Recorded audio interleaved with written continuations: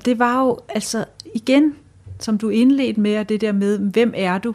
Og finde ud af lidt dybere om, hvem er jeg? Fordi jeg så også jo mødte de mennesker, der kunne sætte det i spil i mig, så jeg kom det spadestik dybere. Altså min lærermestre, kan man sige, på det plan.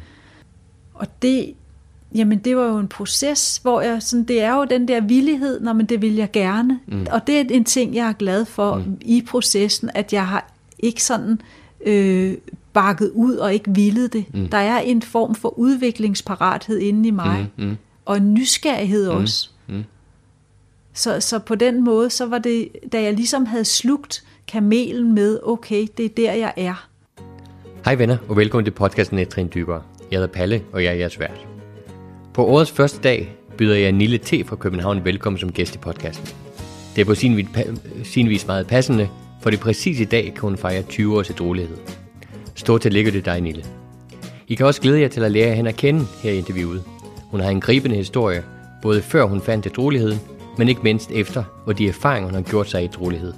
Jeg fandt stor inspiration i vores samtale, at høre hende fortælle om at lære at lytte ind til sig selv, og at udleve de drømme, det bor i en. Men inden vi når til interviewet med Nille, så er det som altid lidt, jeg skal fortælle. Her på årets første dag vil jeg starte med at takke alle jer, som hører podcasten. Det var et af de største gaver i 2020, at opleve så mange mennesker synes godt om at være tjent med mit lille projekt. Jeg vil også takke mine gæster for deres åbenhed, ærlighed og villighed til at dele af dem selv til inspiration for andre. Jeg vil også takke alle dem, som liker eller deler podcasten på sociale medier, eller fortæller om et trin dybere til en, som de tænker ville få noget ud af at lytte til podcasten. Måske en, de holder kær. Men jeg vil også takke alle dem, som har støttet podcasten økonomisk. 2020, med de begrænsninger, som corona har lagt over os, var det ikke det mest bemidlede år i mit liv, så det har virkelig gjort en forskel for podcasten, at der har været nogen, som ville bidrage med frivillige bidrag.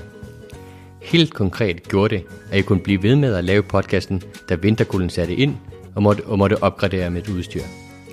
Så tusind tak til Andreas, Anula, Birgitte, Bo, Brian, Britt, Claus, Eva, Harry, Henrik, Jan, Jesper, Jonas B, Jonas K, Jonna, Julie, Jørgen, Kate, Lene, Lisa, Marie-Louise, Mette, Michael, Mikkeline, Nils, NP, Ole, Paulina, Pernille, Sonja og Thomas.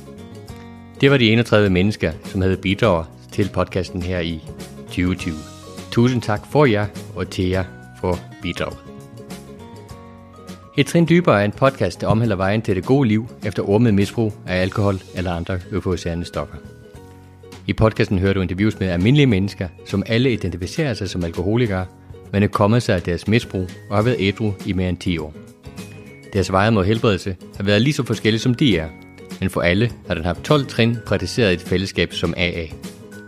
I podcasten prøver jeg også at komme et trinnet dybere og finde frem til, hvordan de har skabt det gode liv efter ormet misbrug. Et af de allervigtigste principper i 12-trinsfællesskaberne er anonymiteten. Derfor fremstår deltagere i denne podcast alene ved deres fornavn. Denne podcast taler ikke på det officielle AS eller andre 12-trinsfællesskabers vegne, og deltagere i podcasten taler blot ud fra egne erfaringer, oplevelser og perspektiver, men ikke på vegne af et fællesskab som helhed. Du kan som altid støtte et trin dybere på forskellige måder. Du kan fortælle en ven eller veninde om podcasten, og på den måde være med til, at budskabet kommer videre. Du kan også støtte mig i at lave podcast med at smide penge i hatten, og hatten, det er MobilePay-box nummer 56 48 UH. Husk, du kan holde dig opdateret på et Trin Dyberes Facebook-side, og jeg bliver rigtig glad for alle likes og delinger, for det er med til at sørge for, at budskabet kommer ud. Hvis du vil i kontakt med mig, måske med et varmt tip om en mulig gæst, eller komme med et eget bud på et spørgsmål, jeg kan stille mine gæster, så kan det gøres igennem hjemmesiden www.etrindybere.dk. Det var alt for nu. Tak for at I lytter med, og nu tilbage til min interview med Nille. Velkommen til podcasten, Nille. Tak. Og tak for at du inviterede mig her hjem til dig, hvor vi kan sidde og nyde selskab af katten Gandhi, og så nyde al din kunst her på væggene. Men mest af alt får du vel dele din historie med os her i Et Trin Dybere. Ja. Jeg plejer altid at indlede podcasten på at spørge, jamen, hvem er du? Altså, hvad er du for et menneske? Det er et godt spørgsmål. Ja. Og det er jo den rejse, jeg er på nu, og som jeg sådan set har været på siden egentlig jeg startede min ædruelighedsrejse. Ja. Og hvad kan du sige om det? Altså bare sådan for at give et billede for lytterne, for det menneske, jeg sidder overfor. Nogle gange så spørger jeg i en social sammenhæng, hvordan plejer du at præsentere dig selv? Jamen altså, jeg læste på et tidspunkt, og det skal egentlig meget mening, det der med, at lige så snart man åbner munden og begynder at sige noget om sig selv, så er man allerede begyndt at lyve. Så jeg har ofte praktiseret det med, at andre skal sådan set, det de fortæller om mig, det er meget mere sandt, end det jeg selv kan sige. Men nu når du stiller mig spørgsmålet, så vil jeg da gerne forsøge at svare på det. Og jamen, jeg er en kreativ sjæl, som holder meget af at skabe, og derfor maler jeg, og så er jeg, det er faktisk et svært spørgsmål, sådan set, at begynde, fordi at jeg er jo meget mine handlinger også, og til stede. Jeg er nok et menneske, der er meget sådan til stede med det, som er, og det er blevet mere og mere. Det gode liv, hvad er det for dig? Det er at udleve de drømme, som ligger i en, som en del af netop det med, at man gør det, som man er skabt til at gøre. Og det, der giver mening. Det er jo en lytten ind. Det gode liv for mig, det er en lytten ind til at gøre det, der skal gøres, og som der.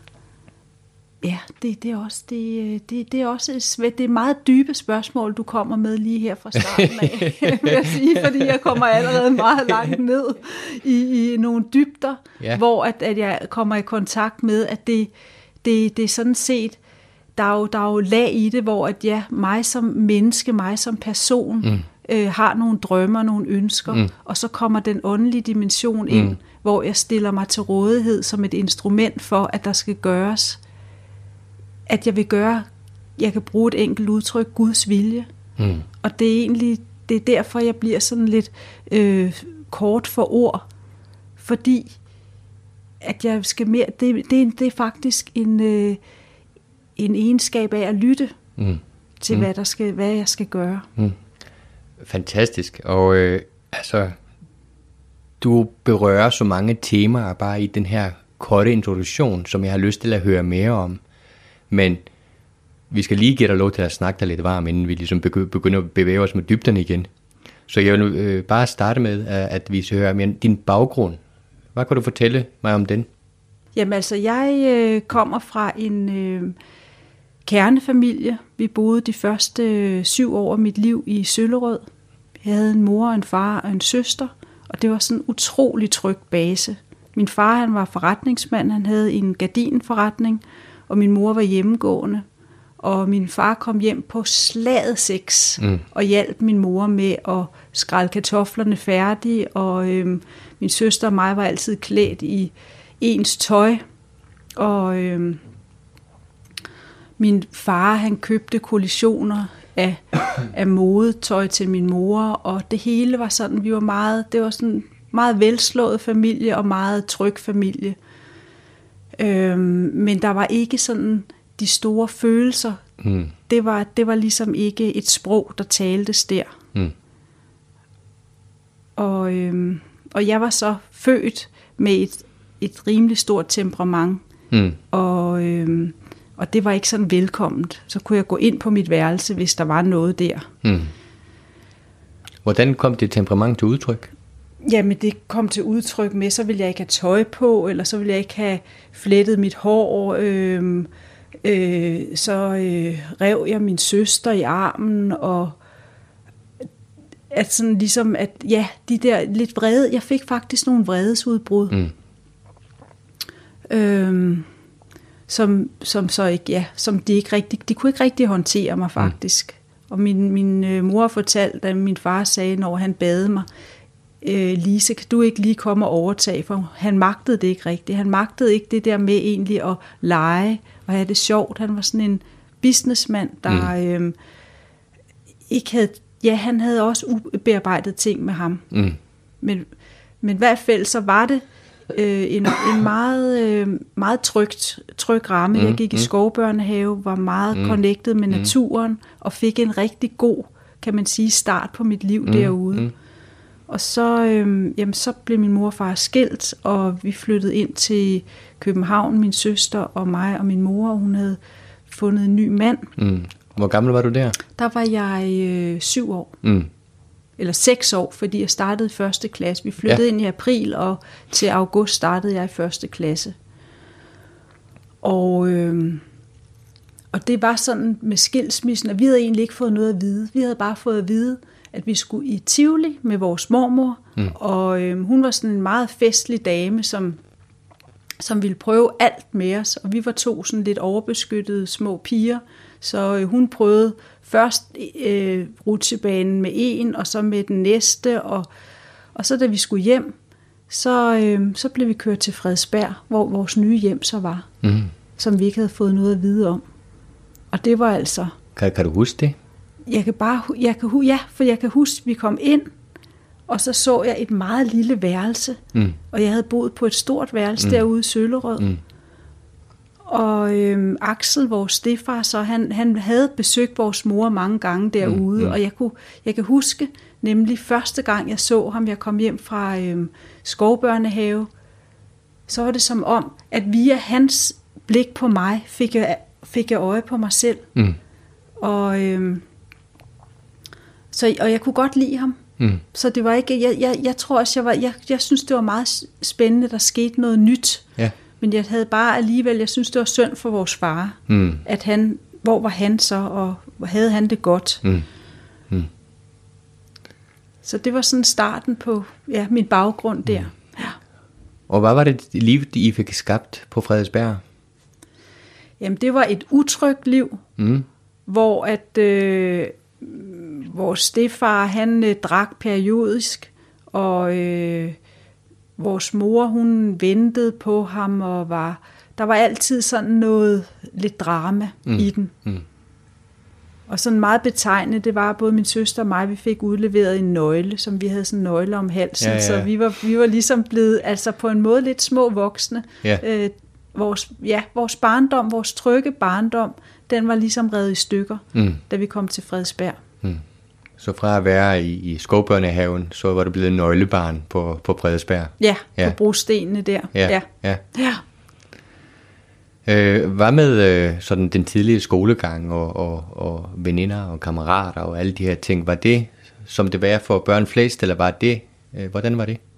Jamen, jeg havde meget nemt ved at komme i kontakt med børn, og jeg gik også, altså da vi flyttede ind, så gik jeg ned der på gaden, der hvor vi boede, og kom i kontakt med børnene, og inden altså jeg var startet i skole, der havde jeg fået nogle venner på vejen. Så det er egentlig, skolen har egentlig været et helle for mig, med hensyn til familien, altså hvor jeg sådan ligesom kunne lege og have det sjovt. Og jeg var sådan jeg var sådan... Det var nemt for mig at lege. Jeg var sådan meget nemt til at grine og Kan du huske, hvornår du stiftede bekendtskab med alkohol for første gang? Ja, det kan jeg. Det var min stedfar. Vi var i vores sommerhus i Asserbo, og så har de sådan en lille underbær, den med sådan det der brune papir omkring og den grønne etiket. Og så siger han, det her, det kan du garanteret ikke lide.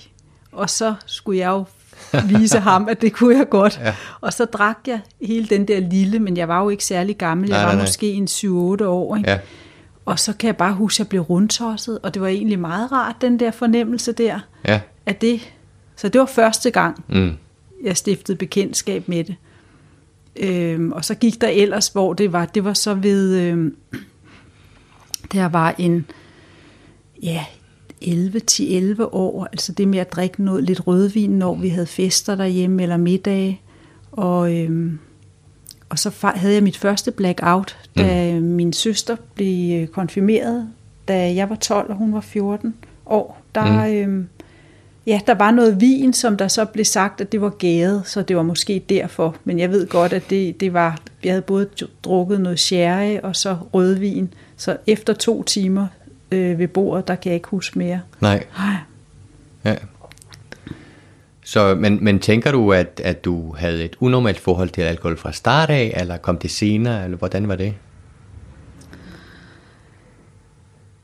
Jamen, jeg tænkte ikke så meget over det egentlig andet, end at jeg synes, det var sjovt. Altså det der med, og det gav mig sådan et helle på en måde, eller sådan en afslappethed og alle de der, fordi jeg også var blevet lidt den lille voksne med problemer med min stedfar og min mor, så gav det mig sådan et frirum, og sådan at koble fra, og den der tilstand, jeg kom i. Ja. Ja. Prøv lige at forklare det der med at være den lille voksne. Hvad betyder det? Jamen det betød, at min mor, hun sådan involverede mig i deres problemer. Og så blev jeg hendes lille psykolog-agtig, sådan, så hun kunne sige, hvor er du klog, Nille? Og spørge mig til råd som nogle problemer. Og så troede jeg jo egentlig, at jeg var ret klog. Altså jeg troede også, det var ligesom mit ansvar. Det blev ligesom forflyttet nogle roller. Ja. Så du føler, at du har en ansvarsfølelse fra en tidlig alder? Ja, meget, meget stor ansvarsfølelse, ja. Din søster, var hun ældre eller yngre end dig? Hun er 2 år ældre. Ja, okay.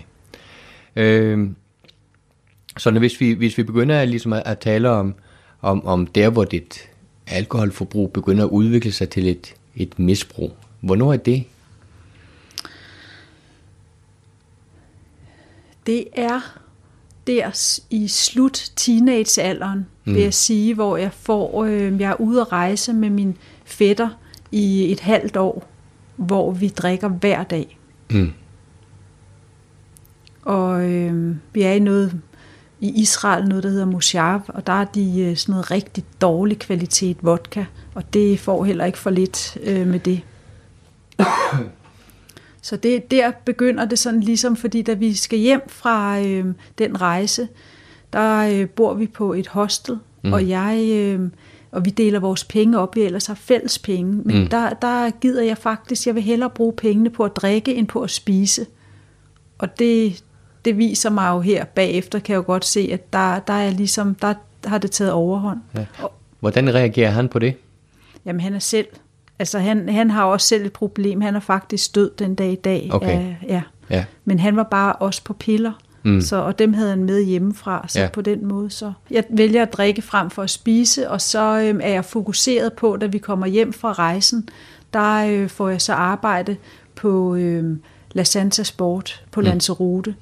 Hvor at jeg også er rigtig glad for de der store drinks, som der bliver skænket op. Meget lidt sodavand og meget rom eller vodka. Så på den måde, så er mit fokuspunkt, kan jeg godt se, det har taget et skift fra, at det var fest og farver, til at det også var noget, jeg ligesom... jeg var ikke begyndt at drikke alene på det tidspunkt, men jeg var bare meget glad for at drikke. Ja. Var det noget, du tænkte over? Jeg begyndte at tænke over det der i starten af 20'erne, hvor jeg tænkte, altså det var slet ikke noget med, at jeg var alkoholiker. Jeg tænkte bare, der er et eller andet galt med mig. Måske har jeg dårlige nerver. Fordi at jeg kunne se, at jeg havde også jeg havde ligesom brug for at drikke. Og jeg tænkte, hvis jeg fortsætter med det her, så er jeg jo død, inden jeg bliver 40. Men jeg kunne ikke ligesom mit følelsesliv, jeg havde ikke nogen vokabilitet for det, jeg kunne ikke sætte ord på det overhovedet, men der var noget, der begyndte at komme op i min bevidsthed. Jeg fik også nogle billeder af, da jeg var 15 år, og jeg skulle mødes med en fyr, jeg var vild med. Så stod jeg med en magnumflaske rødvin, og det var ligesom, jeg fik øje på, Gud, hvis jeg ikke har denne her, jamen så kan jeg jo ikke tage hen og mødes med ham. Eller da jeg var i Polen, og havner i en lille polsk kunstnerby, så er der en maler, som maler en portræt af mig, hvor der så er sådan en blomst, der er sådan en souffløse, som stikker noget rødvin op. Og det viser mig jo også, at der er et eller andet, der... Ja. Men det er ikke noget, jeg sådan er så bevidst om. Nej. Men jeg kan godt mærke, at jeg har det ikke godt. Nej. Men du opfatter det mere som, at alkoholen, det er din helle? Ja, det er som om, det er noget, jeg har brug for. Ja. Men jeg kan ikke koble det med, at jeg er alkoholiker, fordi det der ord, det er forbundet med så meget stigmatisering. Hvad er det, du forbinder det med? Jamen, jeg forbinder det med en eller anden subsistensløs, der sidder på bænken og mangler fortænderne, og skjorten er uknappet, og lugter og har pisset i bukserne og sådan noget. Altså en, der simpelthen er i rendestenen. Ja. Og det var jo ikke dig. Nej. Jeg havde godt nok en bænk i min lejlighed. Ja. Men i de der år, gør du nogensinde forsøg på at moderere eller holde op med at drikke?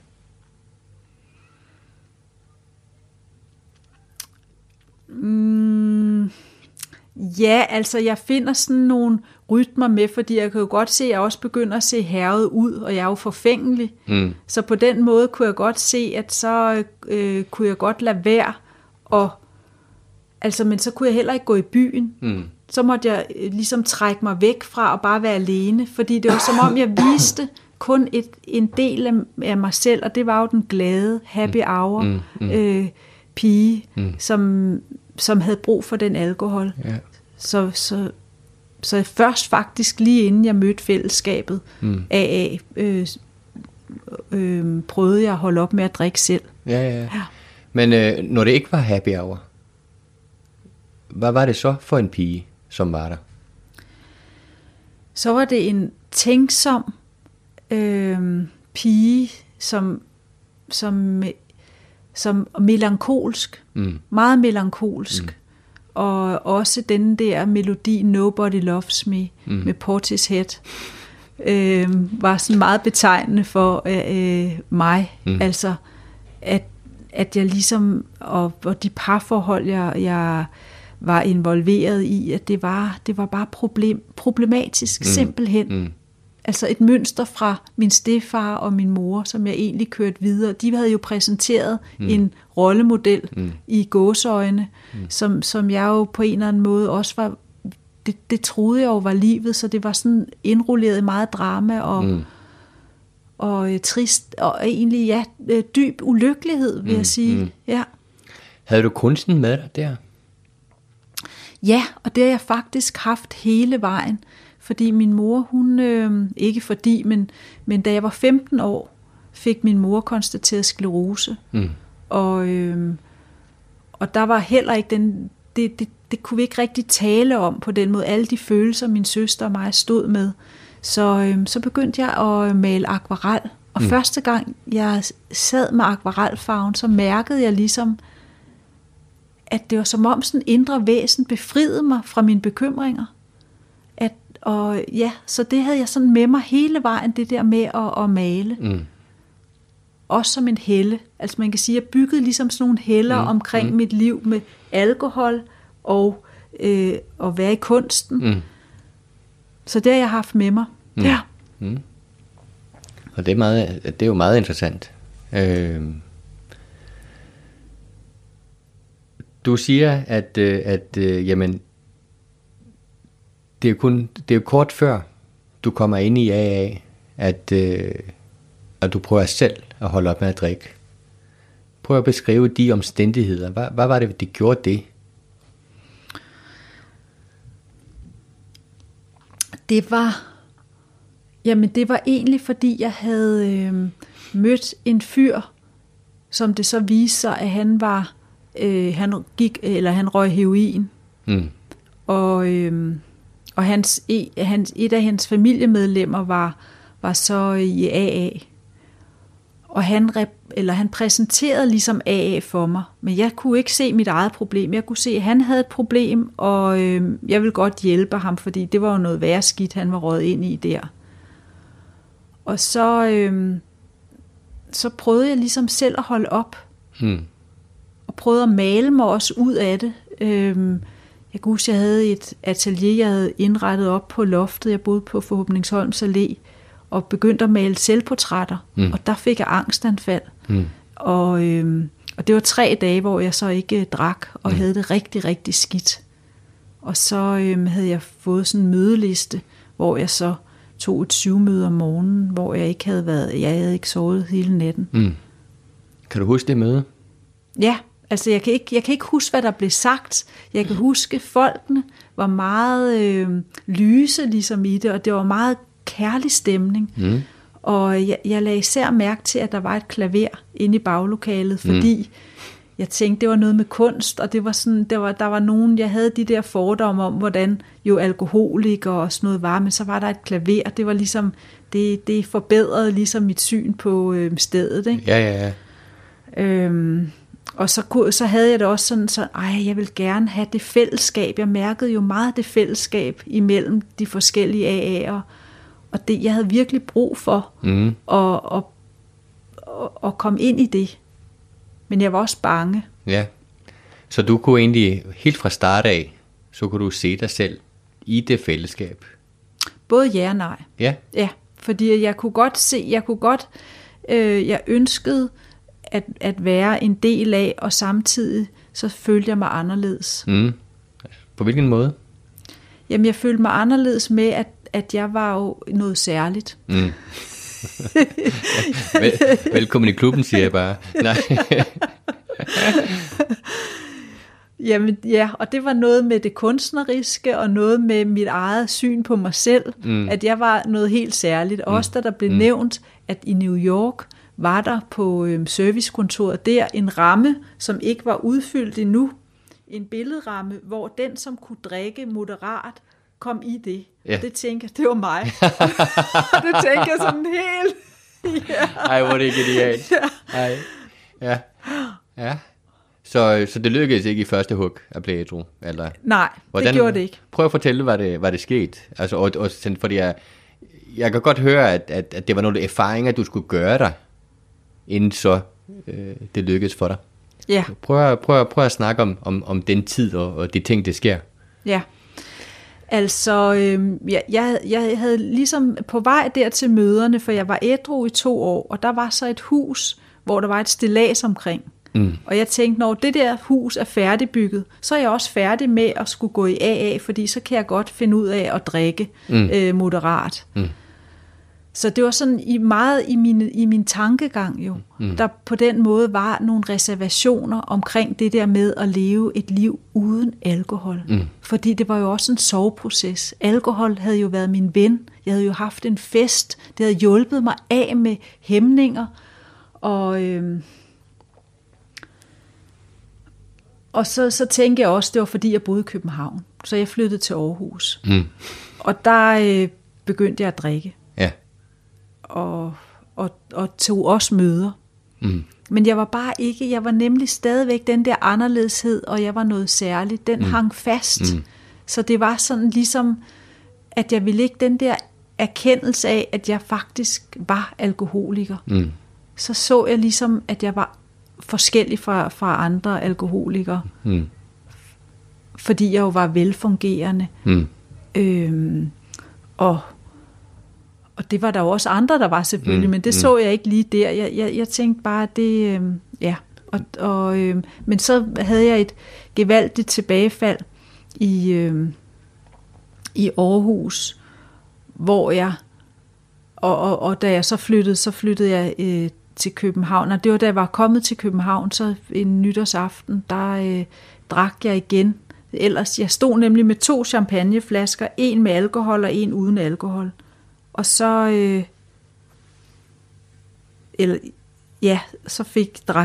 drak jeg den med alkohol. Og så kom jeg ind til noget ulykkelighed, meget, meget ulykkelighed. Og så startede jeg af igen. Og var det 1. januar 2001? Ja. Som er din ædruelighedsdato den dag i dag? Ja. Hvordan var der at komme ind igen der efter det der tilbagefald? Det var tungt. Altså det var ligesom en tung vej, fordi jeg sådan ligesom jeg kunne jo ikke... Jeg har altid haft en god fantasi og en forestillingsevne og et meget positivt sind, men der var ligesom noget, jeg ikke kunne løbe væk fra, og det var at se ind i mig selv. Og se på, hvad var det, altså ligesom det der står, hvad er det for nogle varer, jeg har på hylderne i mit indre? Hvad er det for noget, jeg skal lære at kende? Hvad er det for noget, der spænder ben for mig? Og så det var sådan jeg fik en sponsor, og begyndte simpelthen at arbejde helt stille og roligt med trinene, og det handlede også om tillid, at jeg havde tillid til et andet menneske, fordi jeg sådan ligesom var meget den, der klarede mig selv, og ikke, altså jeg havde jo været den kloge over for min mor, så hvem kunne være klog nok til, at jeg ligesom skulle have tillid til, og men jeg har stadigvæk den sponsor den dag i dag, og stille og roligt, så blev tilliden til hende dybere og dybere, og også det med at... Hvad var det gjorde, at det var så svært at have tillid? Jamen, det var ligesom, det var noget med mit rum, som jeg jo netop følte, at alkohol gav mig mit rum, og det med at skabe, det med at male billeder, det var et helle for mig. Så jeg havde nogle heller, og den der tillid til, at jeg egentlig skulle lukke et menneske ind i det rum. Det havde jeg svært ved lige sådan i mit sind at have tillid til. Havde du en idé, da du kommer ind i AA igen derefter det tilbagefald, har du en idé om, hvad der skal til for dig, for at blive ædru? Tag møder. Lytte. Gør, som der bliver sagt. Fordi jeg har oftest, altså det gjorde jeg også, jeg skrev jo i 13. trin, og jeg ville lave tingene anderledes. Jeg ville altid lave det kreativt. Og det, og sådan, det skulle jeg droppe, mine forestillinger. Din sponsor, hvor fandt du hende?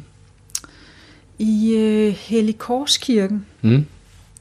Hvor hun, jeg havde bare fået nævnt, at det kunne da være, at hun kunne være interesseret, eller at hun ville være min sponsor. Og jeg havde ikke mødt hende, og så spørger jeg hende, og så, det vil hun godt.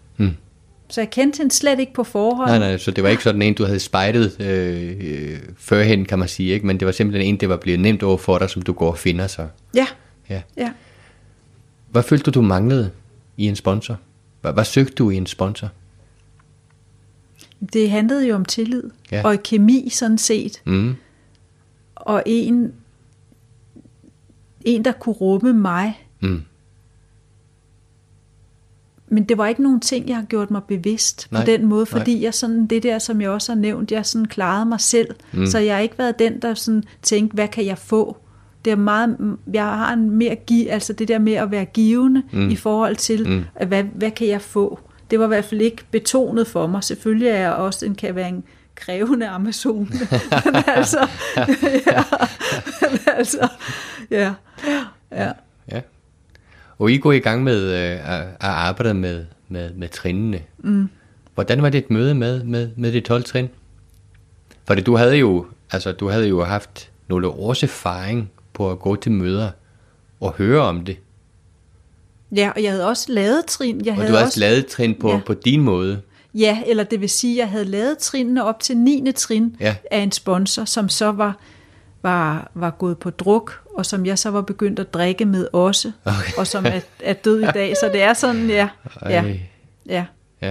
Og det var nemlig også et tillidsbrud, kan man sige, fordi det var en sponsor, som jeg jo havde tillid til, og så tog hun på druk og ringede så og sagde, jeg kan ikke være din sponsor mere. Og det var noget i mig, der ikke ville acceptere det. Så jeg inviterede hende hjem, hvor jeg så havde købt noget alkohol, og hvor vi så drak og gik ud og drak, og jeg flyttede til Aarhus, og hun ringede, og jeg blev ligesom hendes sponsor. Og så var hun død i løbet af et års tid. Ja, frygteligt. Var der noget anderledes i forhold til den måde, du greb trinene an så dengang? Ja, det var der. Det er nok noget med min sponsor at gøre. At hun er, som hun er. Hun er meget direkte. Der er ikke noget sådan fik om digt med hende. Og det har jeg brug for. og også virkelig gøre, som hun siger. Og ikke diskutere. Prøv sådan at fortælle om de første stykke tid i programmet. Jamen, det gik bare, altså det var som, der var det som om, at jeg havde forstået, at jeg var alkoholiker. Og det var den store forskel.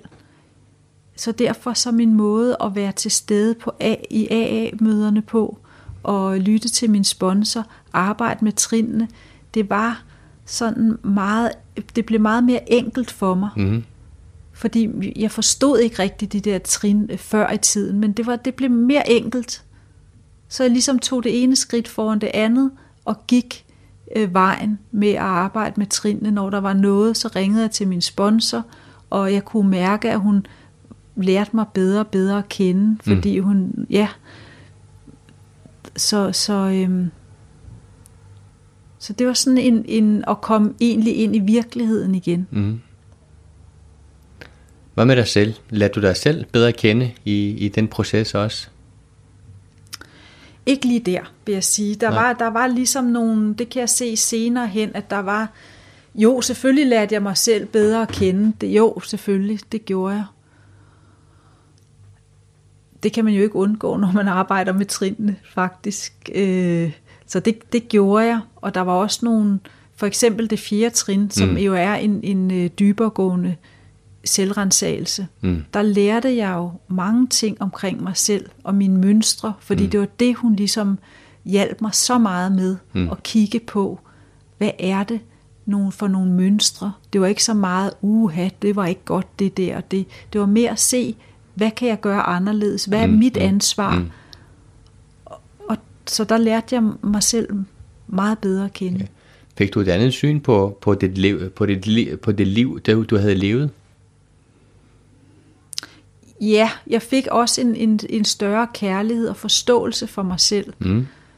Forståelse for, hvorfor jeg også brugte alkohol. Fordi jeg er alkoholiker. Og så også en dybere liggende smerte, som ligesom dulmede de vilkår, som jeg er sat i verden til, at jeg har omkring mig. Så det forstod jeg. Og der skulle grædes en del tårer for også at ligesom få det healet.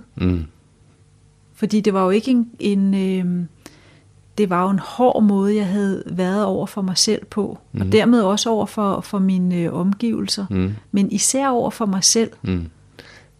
Prøv at uddybe det. Hvordan havde du været hård over for dig selv? Jamen jeg havde jo ikke, det var jo hele mit følelsesliv, kan man sige, som var klemt. Fordi alle de ting, der er sket mig i livet, med også min mor og fars skilsmisse, med sorgen over, at min mor fik sklerose, tab af kærester, tab af ligesom mig selv i manglende sætten grænser, i forhold til både relationer med mænd, og i det hele taget mennesker. Det var jo en barsk måde at sådan håndtere situationer på. Så det, ja, nu tabte jeg lige tråden. Nej, men det er rigtig godt. Altså, fordi jeg tror, at de tanker, du deler, at de følelser, som du egentlig deler, der, om hvordan du var hård ved dig selv, at det er jo noget, som mange kan genkende, når de har gået den samme vej, som vi har, kan man sige, ikke? Igennem alkoholisme, kan man sige, ikke? Så det er, det er right on track. Så den forståelse for du, at du har været hård ved dig selv, måske lidt for hård. Og det er jo en del af processen, kan man sige, ikke? Når man lærer sig selv at kende i et rolighed. Og også det med ansvar, fordi at jeg kunne se, at jeg havde taget overansvar, og så nogle gange ikke noget ansvar. Altså det var ligesom de to yderpoler, som jeg bevægede mig indenfor, ikke? Og der hjalp alkohol mig til at slippe alle ansvar, ikke? Også ansvar over for mig selv, kan man sige. Og det, i det, der ligger jo også et ordentligt svigt af sig selv. At man ikke tager ansvar for, at man har fået et liv. Ja, det er også rigtigt. En del af processen handler jo også om at kigge på sig selv i relation med andre. Hvordan var det for dig? Altså, jeg har jo altid sådan egentlig haft venner, men jeg kunne godt se, at det var også nogle venner, hvor de kunne også rigtig godt lide at drikke. Og det var egentlig meget det, vi var sammen om. Og så har jeg også den tendens fra min opvækst med hensyn til at tage ansvar, altså være den, der ligesom hjælperen egentlig i mine relationer. Så jeg var ikke den, der viste, når jeg var ked af det.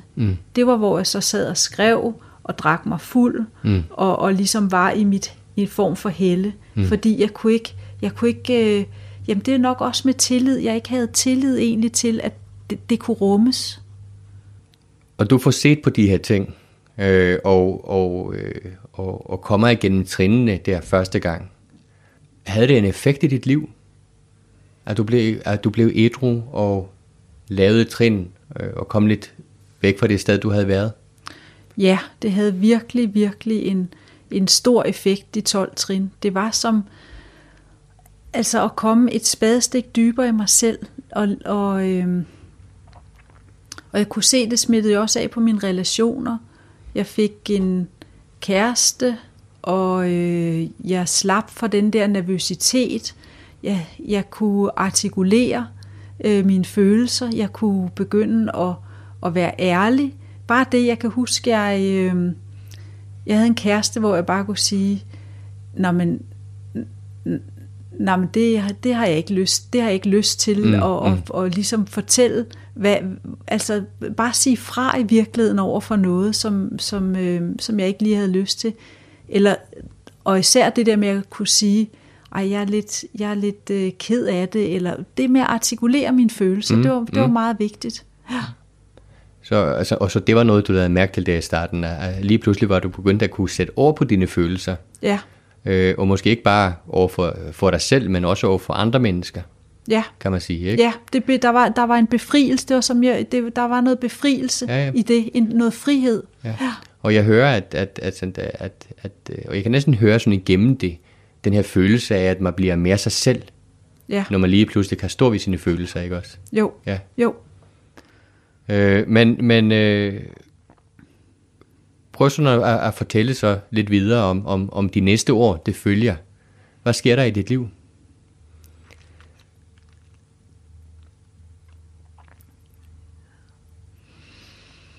Der sker det, at jeg starter på en uddannelse, og flytter 1,5 år til Barcelona.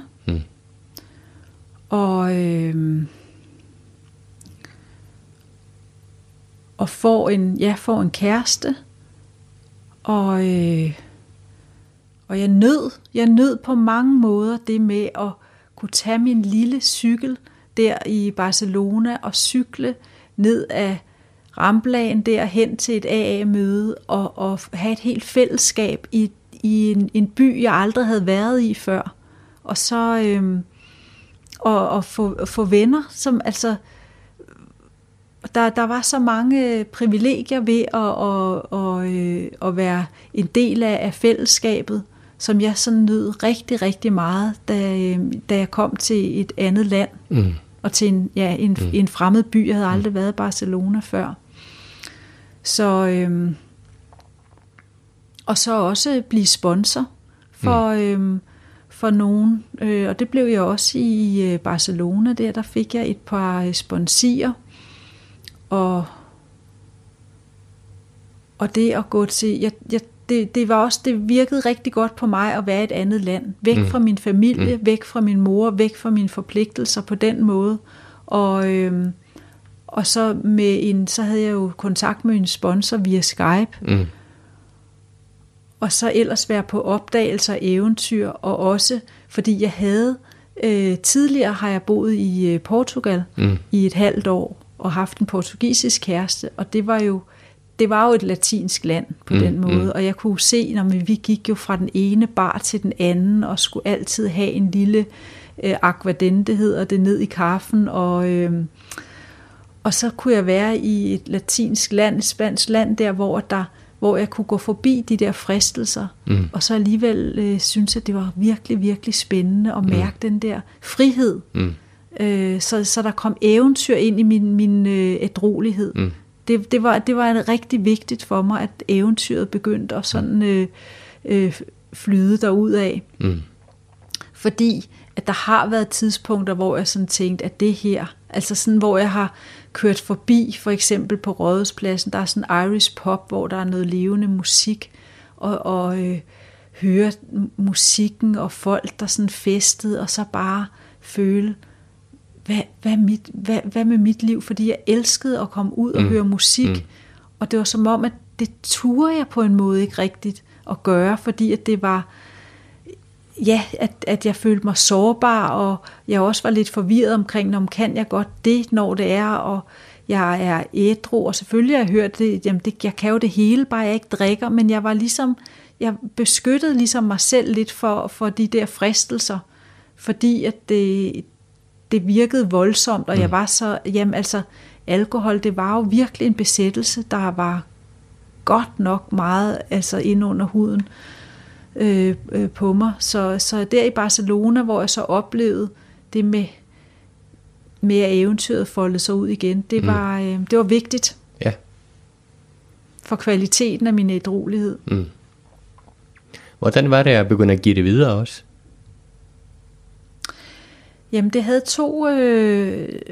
to ting i sig. Både det der med, at så skulle jeg jo selv lige holdes på sporet også. Og en stor sådan rørthed i mit hjerte over at kunne give det videre og se, at nogle mennesker faktisk kunne bruge det enkle, som jeg kunne give videre. Noget, jeg selv havde erfaret. Noget, der var, kan man sige, uanstrengt kunne gives videre til nogen. Det var rigtig, rigtig. Det er også noget af det smukke ved AA, at det er den måde, det virker på. Så det har været rigtig godt for mig. Og så er jeg jo i perioder, for eksempel i et parforhold, der var svært, kunne jeg jo godt mærke, at når jeg sådan sagde noget til min sponsor, så virkede det sådan lidt hult, fordi jeg ikke helt selv havde fat i det. Så det virker jo begge veje. Det med at lige blive påmindet om, nu skal vi selv walk the talk. Så jeg har, så hele vejen igennem her i min ædruelighed her i sidste ombæring, der har jeg haft mellem 2 og 4 sponsorer. Du fortalte mig tidligere det her med, at da du er 7 år ædru, så løber du ind i et dyk. Et lille dyk. Ja. Prøv at fortælle om det. Ja. Der var nogle omstændigheder, der var svære for mig. Jeg var i et parforhold med en, som havde en mongoldreng, og vi var ude at rejse. Vi var i Australien, Thailand og New Zealand. Og ham, den lille mongoldreng, går mig på nerverne, fordi han er sådan en stik-af-dreng. Og han var simpelthen den, der skulle have alt opmærksomheden, fordi han havde det jo også svært, kan man sige. Ikke? Men i hvert fald, så mærkede jeg de reaktioner, jeg havde omkring det. Altså, jeg kunne slet ikke styre mine følelser. Jeg blev simpelthen så hidsig, og ja, altså, at det kom simpelthen bare bag på mig selv, mine voldsomme reaktioner af ulykkelighed, som jeg var ligesom sendt i min følelsesvold. Og det var jo uværdigt for mig selv, fordi jeg troede jo, nu havde jeg jo nogle år på bagen der, og så lige pludselig, så havde jeg det sådan rigtig, rigtig dårligt. Og da jeg var i New Zealand, jeg tog så flyveren alene fra Australien til New Zealand, og tog et AA-møde der, da jeg ankom, og der mødte jeg bare et fællesskab, der virkelig fungerede. Jeg blev hentet hver morgen og kørte til et AA-møde, og der var, nogle gange gik jeg fra AA-møde, fordi jeg var så, altså jeg kunne ikke holde det ud. Så kom der en ældre en, der havde gått med år på bagen, kom efter mig og snakkede med mig, og, men der var et eller andet, jeg kunne bare mærke, der er et eller andet galt her. Fordi jeg kunne sige til mig selv, jeg kunne godt i mit hoved sige, nu slapper du af. Men mine følelser kunne bare, jeg kunne ligesom ikke styre det. Ja.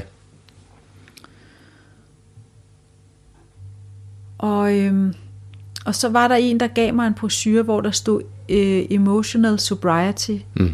Og der kunne jeg godt mærke, der var noget der, hvor at jeg ligesom ikke var rigtig ædru i mine følelser. Jeg var det jo fysisk, og jeg havde heller ikke lyst til at drikke, men jeg havde det rigtig, rigtig skidt. Og så, så tog jeg det alvorligt og begyndte så var der nogle møder med det der emotional sobriety i Australien, som jeg så tog til, og fandt jo ud af, at stifteren af AA, han havde jo selv haft sådan et dyk der, og talte om det, og det var nemlig efter flere års ædruelighed, 10 års ædruelighed, eller hvor meget. Og det var jeg rigtig glad for, at jeg kunne, at jeg ligesom kunne identificere, at det ikke var noget, der var galt med mig, men det var meget naturligt sådan set, ikke? Og så kom jeg så også i noget terapi, da jeg kom hjem, og ligesom tog det bare alvorligt, det her, og det var, men så skete der noget, så skete der samtidig med det, at jeg havde det svært, og at jeg så også mødte en indisk yogalærer og meditationslærer. Og så begyndte jeg at gå til yoga og meditere, og gå også i noget terapi, og AA-møder og sponsor og sponsi. Det hele var ligesom i gang. Og så begyndte det langsomt, at jeg begyndte at få det bedre. Jeg har lyst til at spørge, altså, når du taler om emotional sobriety, altså, og du har fuldstændig ret, at Bill W., som en af de 2 stiftere i AA, han skrev faktisk en artikel, som hedder Emotional Sobriety, The Next Frontier, spørgsmålstegn, kan man sige, ikke? Så det var også noget, det gik, som lå ham på sinden. Men når du tænker emotional sobriety, eller følelsesmæssig ædruelighed, hvad er det? Kan du ramme det lidt ind for mig? Det er, hvis jeg kan sige det billedligt, at hvis man ser for eksempel havets bølger kommer ind, at de ikke lige kommer ind og rammer mig, og så reagerer jeg. Men at bølgerne kommer ind, og jeg står lidt væk fra dem på stranden, så de ikke rammer mig på den måde. Så jeg ligesom har et valg med at ville reagere på noget, eller ikke at reagere, men agere i stedet for. Og det var det, som jeg ligesom manglede. Ja. Og du har jo mange ting i gang, kan man sige, ikke? For at lære det, eller skabe det rum, kan man sige, ikke? Altså, det er lidt Viktor Frankl i det også, kan man sige, ikke? Altså, og prøv at fortælle lidt om den proces. Det synes jeg faktisk er meget interessant at høre om.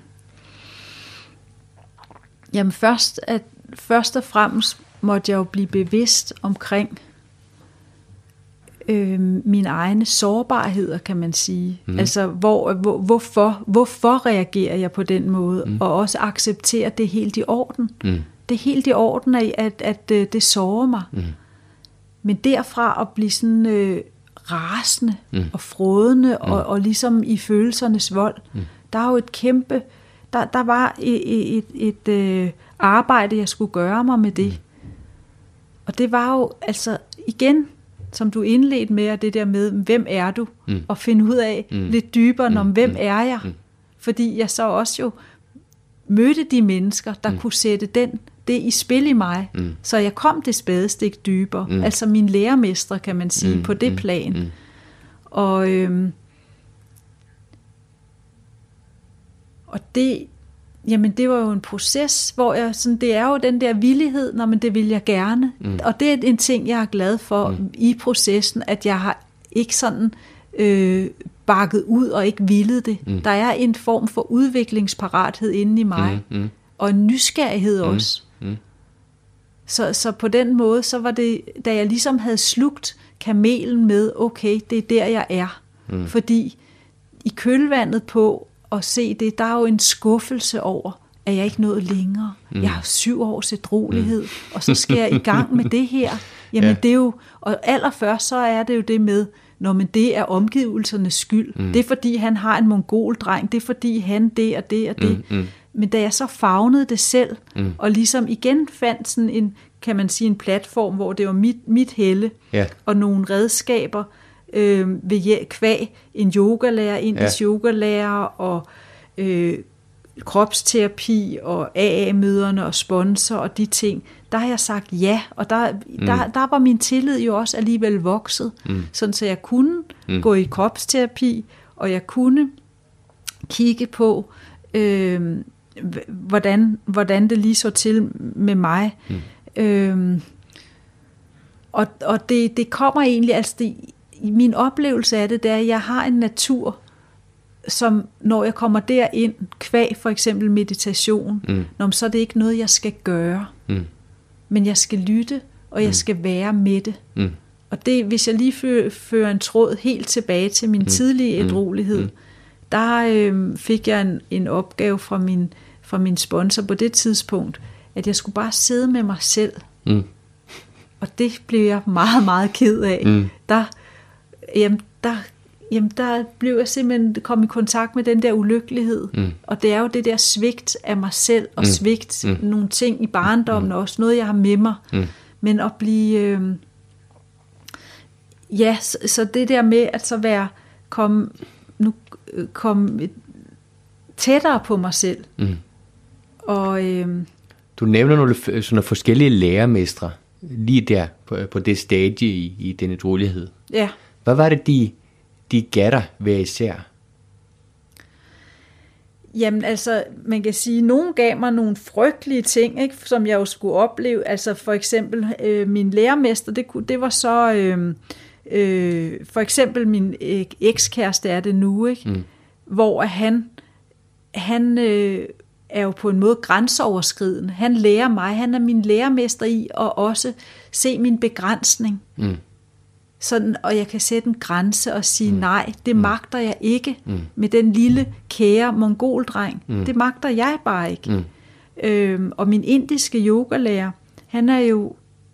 han lærer mig jo at meditere og lave yoga og komme ind i, kan man sige, egentlig en form for usynlige muskler, som, eller man kan sige åndelige muskler, som hjælper mig til at være mere lodret i verden i forhold til at være horisontal og reagere ud, hele tiden reagere på mine omgivelser. Og det var en meget, meget vigtig lektion, det der med at være mere lodret i det. Det er jo et sindssygt smukt billede. Så hele tiden, i stedet for at være over i andre, eller her være vandret og være over i andre, for at finde sit udgangspunkt, at være lodret og være sit eget udgangspunkt, på en måde. Ja. Fantastisk. Ja. Det er jeg virkelig, virkelig, altså jeg har ham stadigvæk, og jamen, han er et virkelig lys i mit liv. Også fordi de har i Indien, det er jo der meget gammel visdom kommer fra, og yogaen kommer fra. Helt sikkert. Det er jo sket mange ting siden da, kan man sige, ikke? Og har du fundet den der følelsesmæssige ædruelighed i dag? Ja, på det plan, hvor jeg er nu, jeg har fundet den sådan så, og så jeg kan ikke, når jeg svarer ja, så kan jeg ikke kun sige ja, fordi at den tabes jo også, og det kommer jo an på, hvad der sker i mit liv, men jeg kan sige, at den er i hvert fald blevet meget bedre, end den var dengang. Har det været en svær proces? Nej, fordi altså, en af de ting,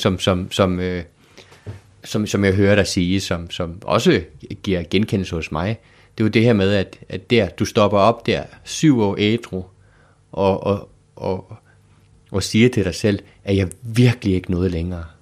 Altså, for det har jeg også prøvet som 6 år ædru, som 13 år ædru, ikke? Altså,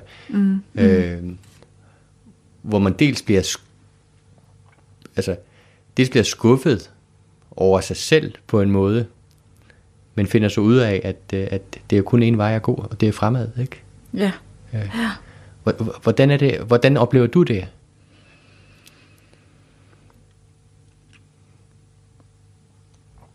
Jamen, jeg oplever det ved at have en taknemmelighed, faktisk, i min dag, at jeg tager det ikke for givet. Og det er også derfor, jeg siger et moderat ja, når du spørger mig omkring, om det så er ligesom status quo, eller at nu er jeg nået det, fordi at det er ikke noget, der det kan lige så godt om her i aften, at der er et eller andet, der gør, at så sker der noget med mig. Altså, jeg tager det bare ikke for givet. Og det er nok, det er måske det, der også gør, at den der værdsættelse omkring at have det godt, at se, at mit liv, det er godt i gang, og der sker mange gode ting, at det er noget gudsgivet, og ikke noget, jeg kan tage æren for. Smukt. Og det er også en god overgang for ligesom at gå over til at snakke om den del af din ædruelighed, som vi kan kalde det gode liv, ikke? Og det er faktisk flere tråde, jeg har lyst til ligesom at hive i, kan man sige. Og en af dem, det er jo det her med lytten ind. Det er også det gode liv, at kunne lytte ind. Og du beskriver det også sådan lidt tidligere, den her opgave, som din sponsor stiller dig i starten. Det her med at sidde med dig selv, ikke? For det er også lidt lytten ind. Hvorfor er det så svært? Jeg tror, at det er fordi, det er et sted, som ikke er blevet besøgt. Et indre sted, som ikke er blevet besøgt. Og derfor er det sådan et meget savnet sted. Det er lidt ligesom en plante kan ikke tåle alt for meget vand, når den er helt knastør. Det skal have lidt af gangen. Og det tror jeg sådan set også er en form for min sjæl, eller hvad man kan sige, kunne ikke klare så meget opmærksomhed fra mig, eller fra noget større end mig af gangen, fordi det skulle lige have lov at smelte. Altså også på en måde, ja, man kan også se det som en isterning, men den smelter jo ikke med det samme. Det er sådan langsomt, den smelter, ikke? Og det var ligesom noget i mig langsomt skulle smelte, og der skulle komme vand ud af øjnene. Det er sindssygt smukt.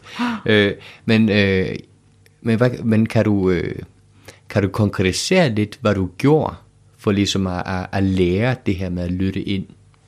Ja, altså det er jo sådan set en helt konkret disciplin og struktur, at det med at lave lidt yoga om morgenen, gå til yoga og meditere, sætte sig på puden og mærke åndedrættet, og der egentlig ikke skal ske noget, men bare en væren. Og det er ikke, at jeg skal se alt muligt lys og engle og alt muligt, når jeg lukker øjnene. Jeg kan også sidde med åbne øjne. Der var en, der fortalte, at det der med at meditere, det kunne også være som, at man har 2 tunge nettoposer. Og dem sætter man så, og så slapper man af. Og så er man ligesom, mærker roen komme. Fra en uanstrengthed i sig.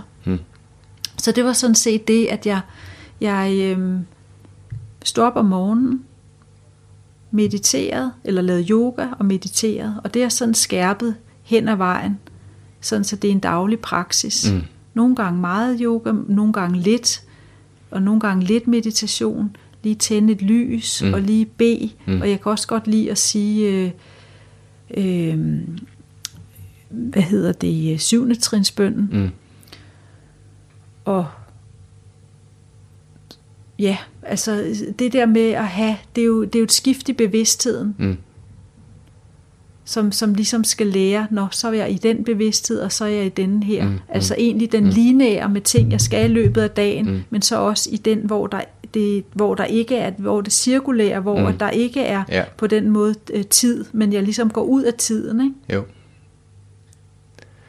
Og hvad var det, du fandt der, når du begyndte at lytte ind til dig selv? Hvad fandt du? En ro og en glæde. Ja, en meget stor, dyb glæde, sådan set. Og også en tro på, kvæg selvfølgelig, tro, det kommer jo ikke bare sådan, det er jo også noget med erfaringer. Så det er koblet på mine erfaringer, at tingene løser sig, og jeg får det, der er brug for. Fordi jeg er jo også blevet konfronteret med en grådighed. Mange drømme, jeg har, det er jo også en grådighed. Jeg har så mange drømme, jeg gerne vil udleve. Og nogen skal ikke udleves. Nogen skal bare have lov til at være drømme. Og noget, som egentlig er svært at sætte ord på. Fordi det er sådan en tilstand jo. Det er jo egentlig jeg kan også, altså det er jo egentlig lidt ligesom når man er i naturen om foråret, hvor bladene springer ud, og det bare er solen skinner, og der er sådan, altså det er egentlig også noget med sanserne at gøre. At være i sanserne. Og noget nydelse.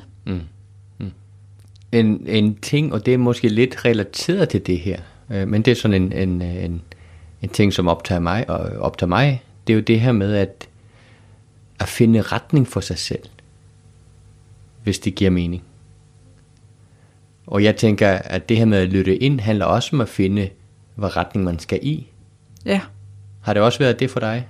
Ja, og det er jo en proces, som er i gang, fordi det er ikke altid, jeg har fundet den retning. Altså, nu netop, da jeg nævnte, at jeg har mange drømme, gråde på drømme, ikke? Så kan det jo stride i mange forskellige retninger, mit liv.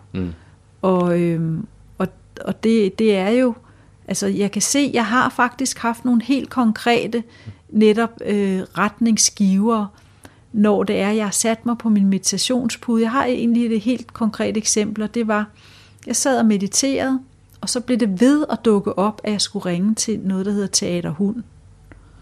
Og jeg kendte overhovedet ikke Teater Hund, men jeg havde brug for et job. Og så tænkte jeg, okay, så tager jeg kontakt til Teater Hund, og så manglede de lige præcis en som mig til at arbejde. Og det var altså, det var jo en form for at finde retning, være til stede, altså eller lytte, og så lytte virkelig, og så også handle. Så få linket de to ting sammen, at lytte, og så handle ud fra det, der er blevet sagt, selvom det netop kan være skørt, når Teater Hund, jeg ved ikke engang, hvad Teater Hund er. Ja. Fantastisk. Har du flere af de historier? Ja, men jeg synes, at det har været en kæde af sådan nogen, men jeg kan ikke, altså, jeg er nok sådan en, der glemmer. Jeg er ret god til at glemme, så altså nu, jeg kan tydeligt huske denne der, ikke, men jeg glemmer. Men jeg synes hele tiden faktisk, altså på daglig basis, er der sådan, altså det kan så være noget med mine malerier, jeg kan sige, nej, men altså, hvor ville det være rart, og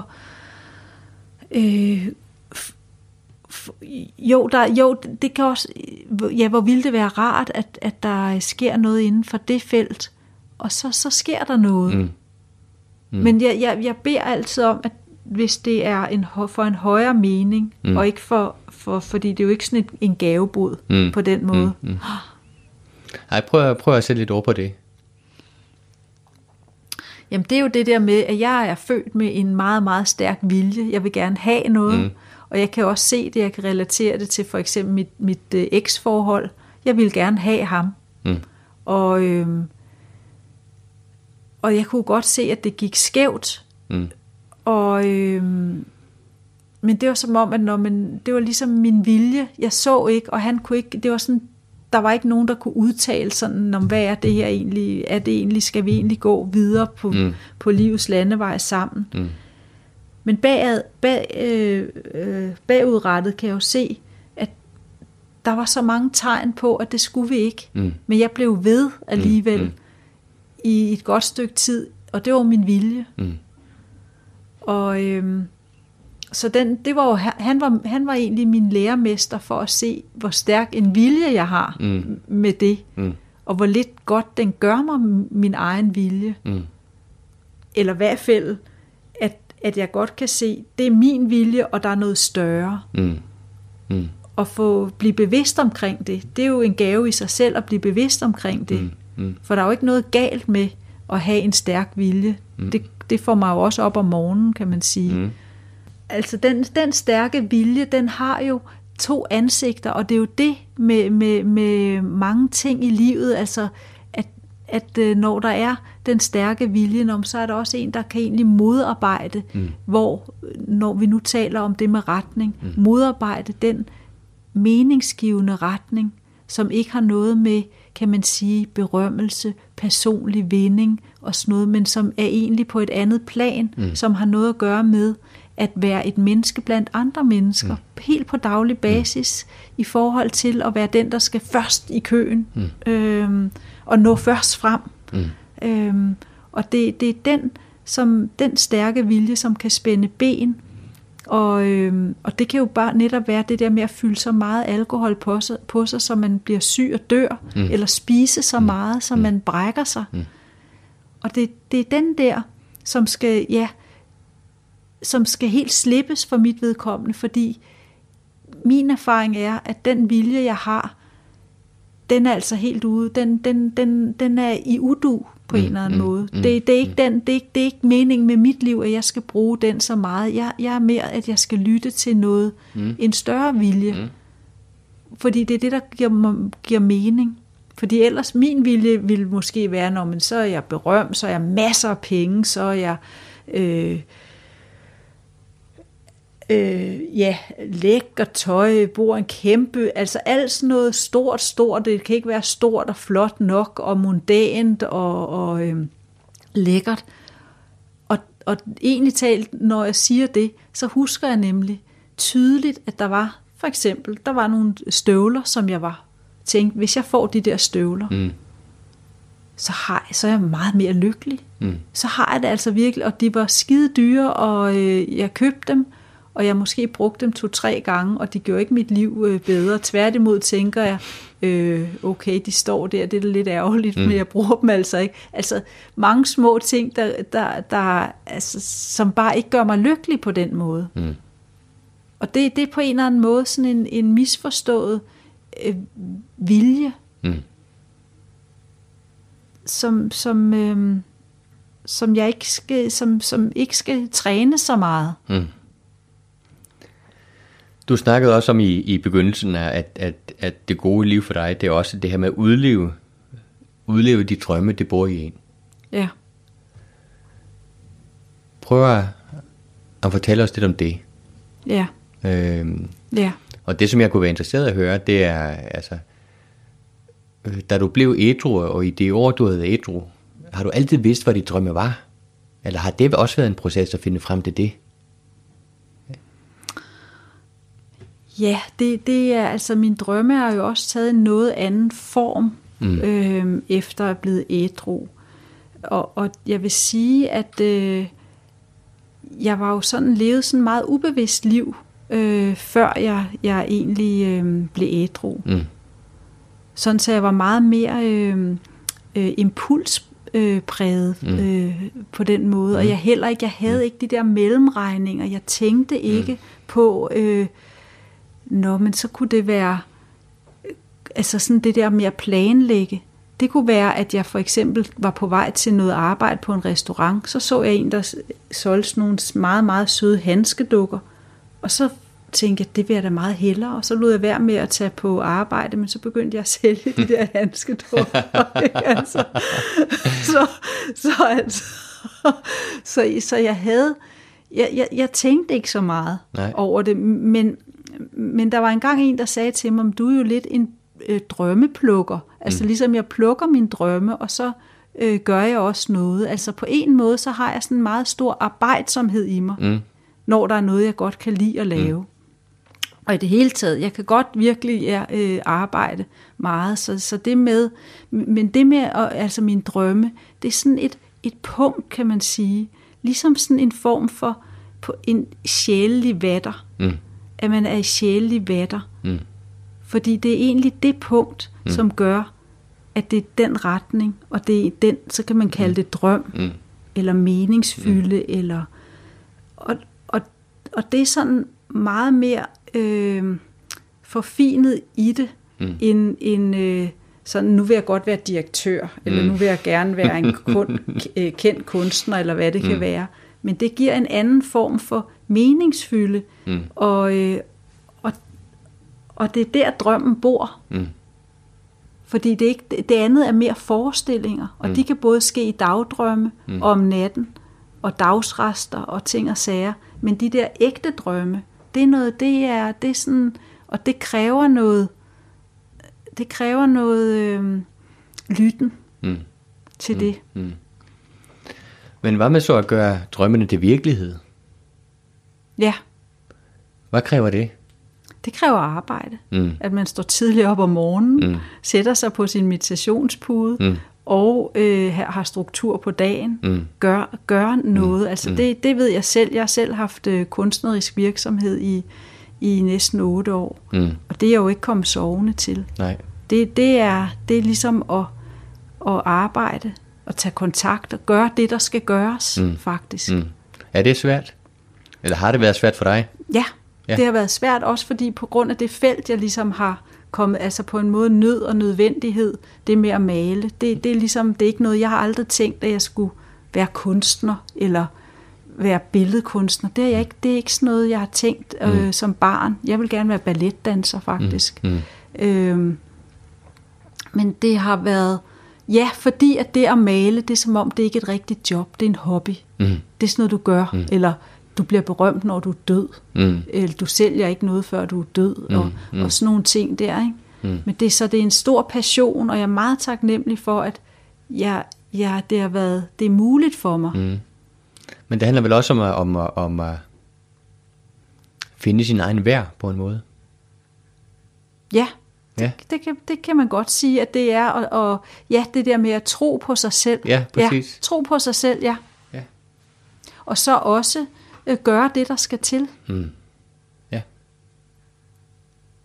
Fantastisk. Du snakkede om det her med at gøre det, som man er skabt til at gøre. Og det er også er det gode liv for dig. Ja. Prøv at folde det lidt ud. Ja, fordi det er også en meget stor sætning, kan man sige, altså at gøre det, som man er skabt til at gøre. Fordi at der er jo netop forskellige veje, forskellige retninger, og det kan jeg jo ikke udtale mig om. Jeg kan jo ikke vide, om der er en drejebog et eller andet sted, der står, når man så skal Nille gøre det, og det, og det, og det. Det er ligesom det, hun er skabt til.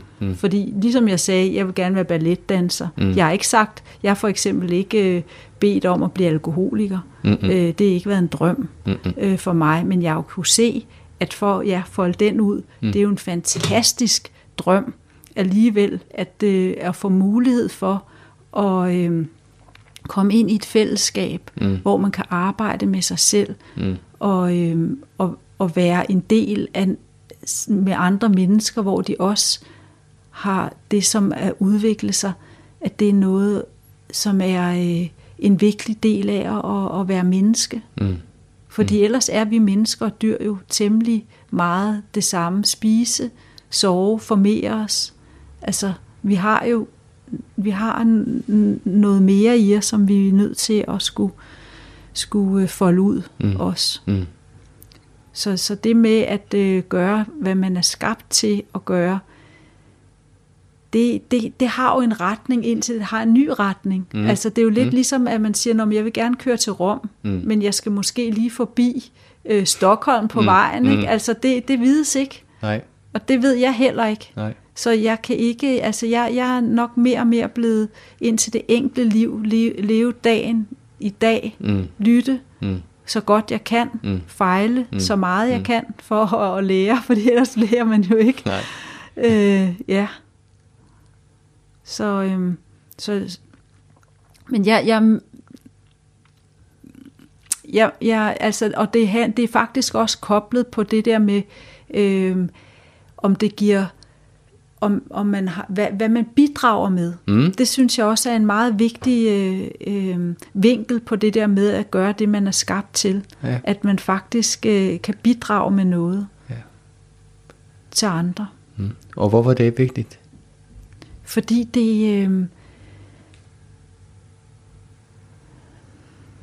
det spejler jo, det er naturligt på en eller anden måde. Det er jo det, altså det altså dele noget, ikke at have noget for sig selv. Altså det er jo egentlig en form for transparens i livet. At det er et godt spørgsmål, fordi hvorfor det er vigtigt.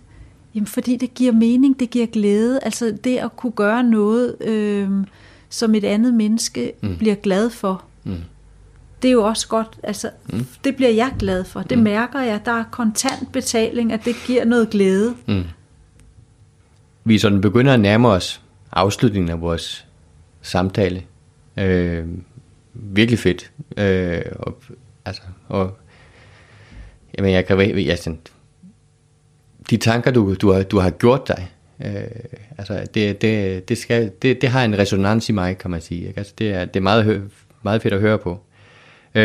Men sådan afslutningsvis, så har jeg sådan måske et spørgsmål eller to, som jeg gerne vil komme ind på sådan til allersidst. Og det ene er altså, du snakker om, at tilværelsen bliver mere og mere enkel. Prøv at fortælle lidt mere om det.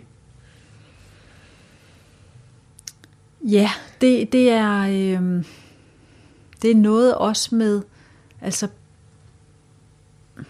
ja, hvordan kan jeg få, altså enkelt, det er nok noget egentlig med at glædes her og nu. Altså at være glad for at kunne trække vejret, og kunne betale husleje, og kunne sælge et billede, og altså enkelt på den måde, at der ikke er de store dramaer i virkeligheden. Altså, at se på også bare naturen for eksempel. Altså, for jeg har kæmpe glæde ved at gå i naturen. Og før i tiden, jamen det var jo sådan, altså, der skulle drama på, og der skulle altså relationer også. Altså det er nok det der med enkelhed og ærlighed, det hænger nok meget sammen, fordi der er ikke noget jeg behøver at skjule. Så det gør mit liv mere enkelt. Og de er meget tæt forbundne i mit liv, enkelhed og ærlighed. Og når jeg ikke er ærlig, så bliver det også kompliceret i det. Fordi så skal jeg jo lige pludselig, så kan jeg ikke være. Så er der ikke rigtig plads. Så er jeg ligesom lukket pladsen for mig selv ved ikke at være ærlig. Så på den måde er der sket en naturlig udvikling, at enkelhed og ærlighed følges ad. Og så bliver livet mere enkelt. Fantastisk. Et sidste spørgsmål. Hvor finder du din helle i dag? Ja, det gør jeg i naturen, og også i maleriet. Det skabende felt. Og så inden i virkeligheden. Altså den der væren, mere lodret i det. Der finder jeg mit helle. Ja. Så din helle er også blevet større? Ja. Okay. Det er fantastisk. Nille, det har været en fornøjelse at snakke med dig. Og, i lige måde, Palle. Ja. Og alle held og lykke til dig fremover. Tak skal du have. Hej igen, venner. Nogle sidste ord fra mig, inden I smutter videre. Allerførst, tak for at I lytter med. Det er så fedt at høre, at I er glade for at træne dybere og sætter pris på det store arbejde, der ligger bag ved podcasten. Det giver virkelig motivation for at fortsætte. Jeg har som altid brug for jeres hjælp for at udbrede kendskabet til podcasten, for at det kan være svært, når hovedmålgruppen er folk i anonyme fællesskaber. Det, at du fortæller om podcasten i en relevant kontekst, hjælper meget, samt det, at du følger Et Trin Dybere på Facebook, deler og liker mine opslag, eller abonnerer på podcasten, der hvor du henter dine podcasts. Du kan også skrive en kort anmeldelse af podcasten på de forskellige podcasttjenester. Fortæl, hvad du bedst kan lide ved den. Det vigtigste for mig er, at dem, som kan have glæde af Et Trin Dybere, ved at podcasten eksisterer. Til sidst, så modtager jeg gerne jeres feedback og gode råd omkring podcasten, eller tips til, hvem jeg kan tale med. Send en mail på hej@etrindybere.dk eller brug kontaktformularen på hjemmesiden. Den hedder www.etrindybere.dk, og der kan du læse alt det, hvad jeg ved om podcasten, og også hvordan du kan støtte den. Tusind tak, venner, og vi høres ved.